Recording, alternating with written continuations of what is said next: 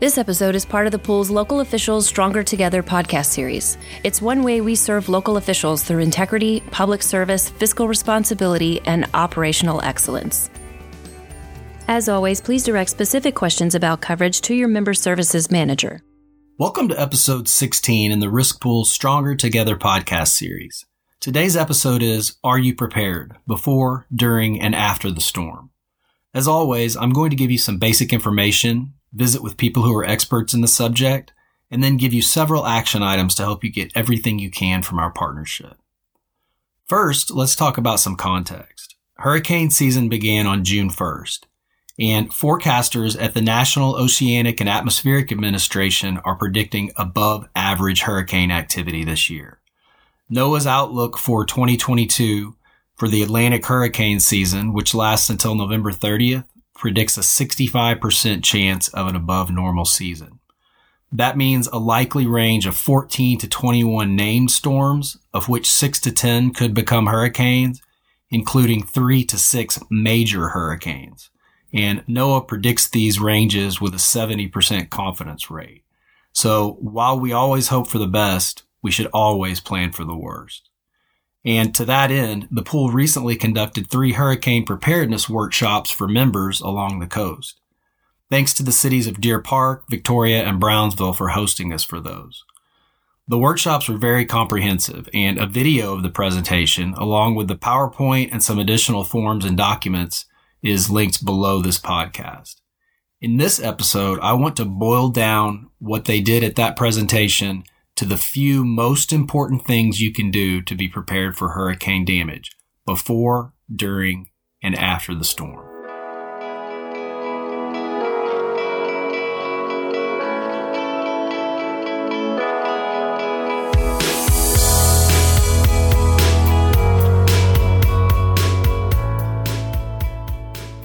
All right, I'm now joined by Taylor Matheny with Synergy National Disaster Solutions. Synergy is a trusted risk pool partner that provides turnkey recovery, repair, or replacement to hurricane damaged structures, or really to any structure that's been damaged or destroyed in some way. You can learn more about that program in episode 6 of the series, which includes interviews with city officials who have had great experiences with it. Synergy was born in Florida, and after seeing the work they did in that state, we knew we needed them to help out members as well. Welcome, Taylor. Taylor, tell us about before the storm. What are the top couple of things that a local official needs to know to get prepared before the storm?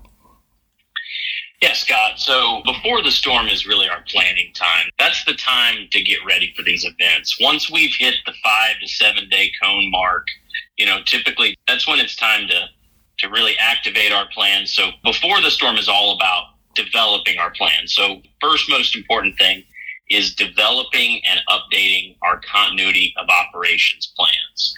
All right. So understand the needs of our people and let's then create our continuity of operations plans around them. And so the continuity of operations plan, we know that there are actual formal emergency management plans that end up in 6-inch binders with annexes and all types of detailed information. And those are important, but that's a little bit different than what you're talking about, right?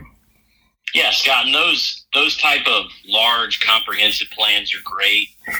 One thing that I love to remind people is that, keep it simple in these cases. Oftentimes, these plans are going to be shared amongst large groups of people in possibly the days and hours leading up to an event.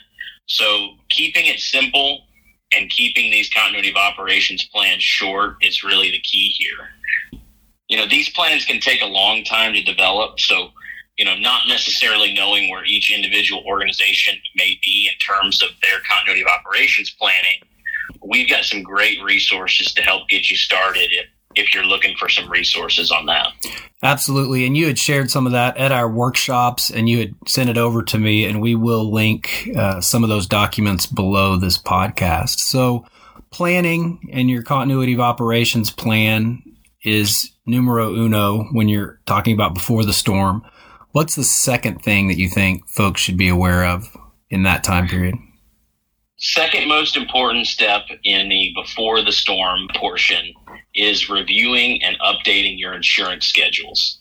This should be something that's done on at least an annual basis. And the purpose of this is really to do two things, Scott. Number one, we want to make sure that all of the assets that we own and intend to insure are insured. And secondly, we want to make sure that each of those insured assets are insured up to their appropriate value. That helps reduce any gaps in coverage at the time in which a loss may occur. And so there's actually a spreadsheet that y'all sent us to help a local official go building by building to prepare that, right? Correct. And so doing that continuity of operations plan worksheet by building actually does two things. It helps develop a mini COOP plan for each individual asset.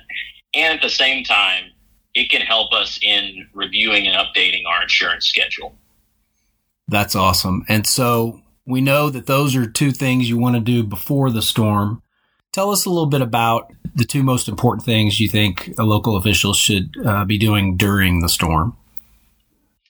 Yeah, Scott. So during the storm, first most important step is going to be to activate and communicate your plan. We want to make sure that all involved stakeholders are not only aware of your plan, but they also understand what your plan entails. Who's responsible for what items? What is going to be your marching order immediately following landfall? Okay. Second most important step is we're going to have to be flexible, and we're going to have to adjust our plan based on the scenario. You know, unfortunately, Scott, things that can go wrong oftentimes do. These scenarios are incredibly fluid, and we need to have not only the patience, but the awareness to be able to adjust our plan based upon the scenarios that are being presented to us. That sounds great. And so one of the things that we had talked about is it's probably an imperative that a city or other local government work through some of that with a realistic tabletop exercise, right? And in fact, one that where certain variables might be thrown in that they weren't expecting. Absolutely. Kind of here in our pre-planning stages, it's a great idea to get everybody in the room together and let's talk about some things that could go wrong, or some wrenches that could be thrown into our plan, and just, again, ways that we might react to that. You know, again, I always talk about how the reason that people like our first responders are constantly training and they're doing drills and they're modeling different scenarios is that, you know, research shows that when we're faced with traumatic or catastrophic situations, our brains naturally revert to the lowest level of training that we've ever received on something. So the more pictures that we can create in our minds, the better and the quicker we'll be able to react to adverse situations.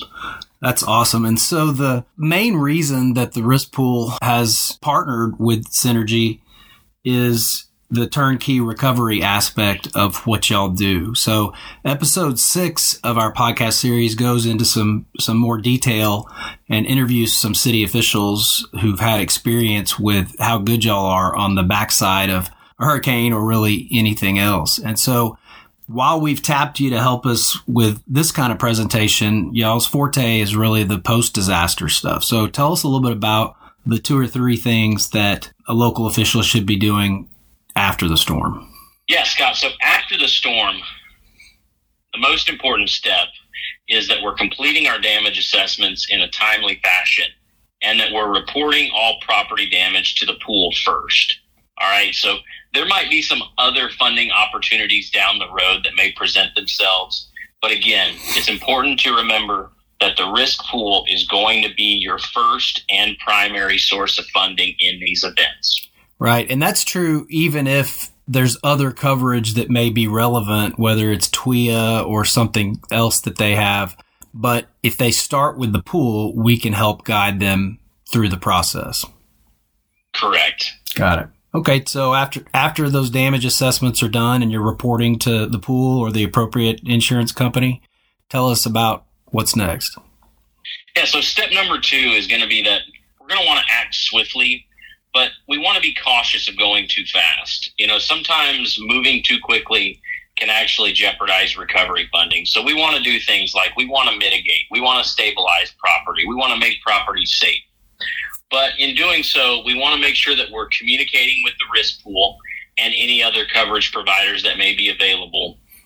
And again, the biggest thing is we want to act swiftly. We want to make sure that our property is stable.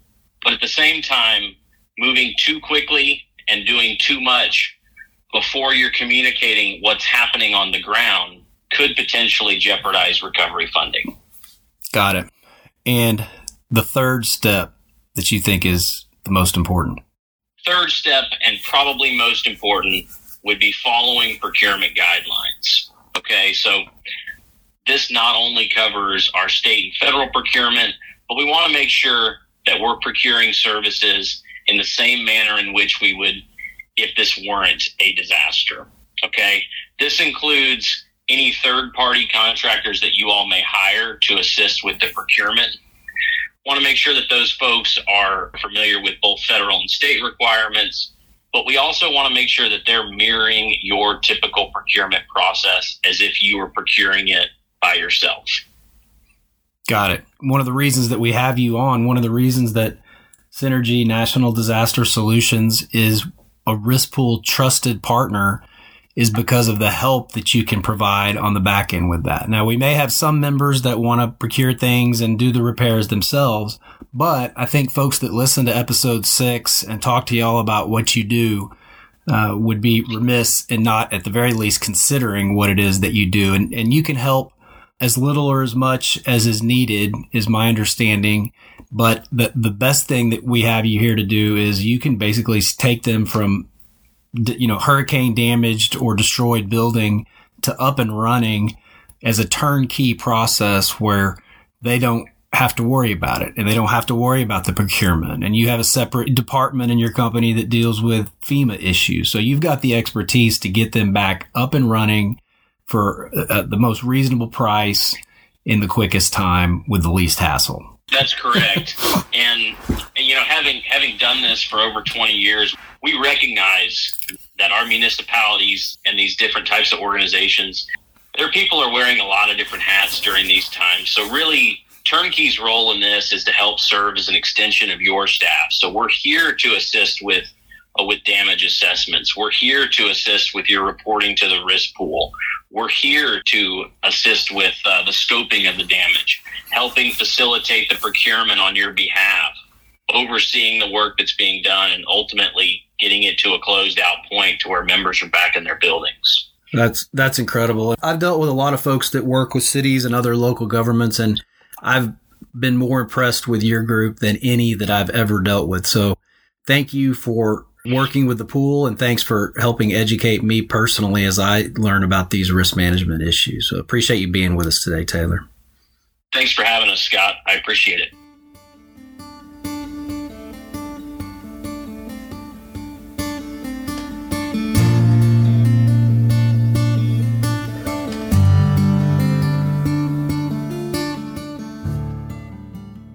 Okay, welcome back. This is the part where we talk about your action items. Action item number 1. This is before the storm. Prepare your continuity of operations plans and update your schedules. You can do those updates at any time in the member portal, which is linked below this podcast. And you can use the spreadsheet linked below as well to review each building that you have. Action item 2. This is during the storm. Activate and communicate your continuity of operations plans. Who does what during landfall? Also, be flexible because the situation can change quickly. Practice at least once per year with a tabletop exercise, throwing in new variables. Training matters. And then, finally, action item 3, which is after the storm. Step 1 is to complete damage assessments quickly and report them to the pool. We are the place to start, even if you have other coverage for some losses. Step 2, act quickly, but also deliberately so you make the property that's been damaged stable. And then step 3, most important, be sure to follow local, state, and federal procurement guidelines. Finally, listen to episode 6 to learn more about Synergy's Turnkey Recovery Program, which can help you through the procurement issues you'll be facing. Okay, that's it. Thanks for listening. It's time to get prepared for hurricanes before, during, and after the storm. So let's roll.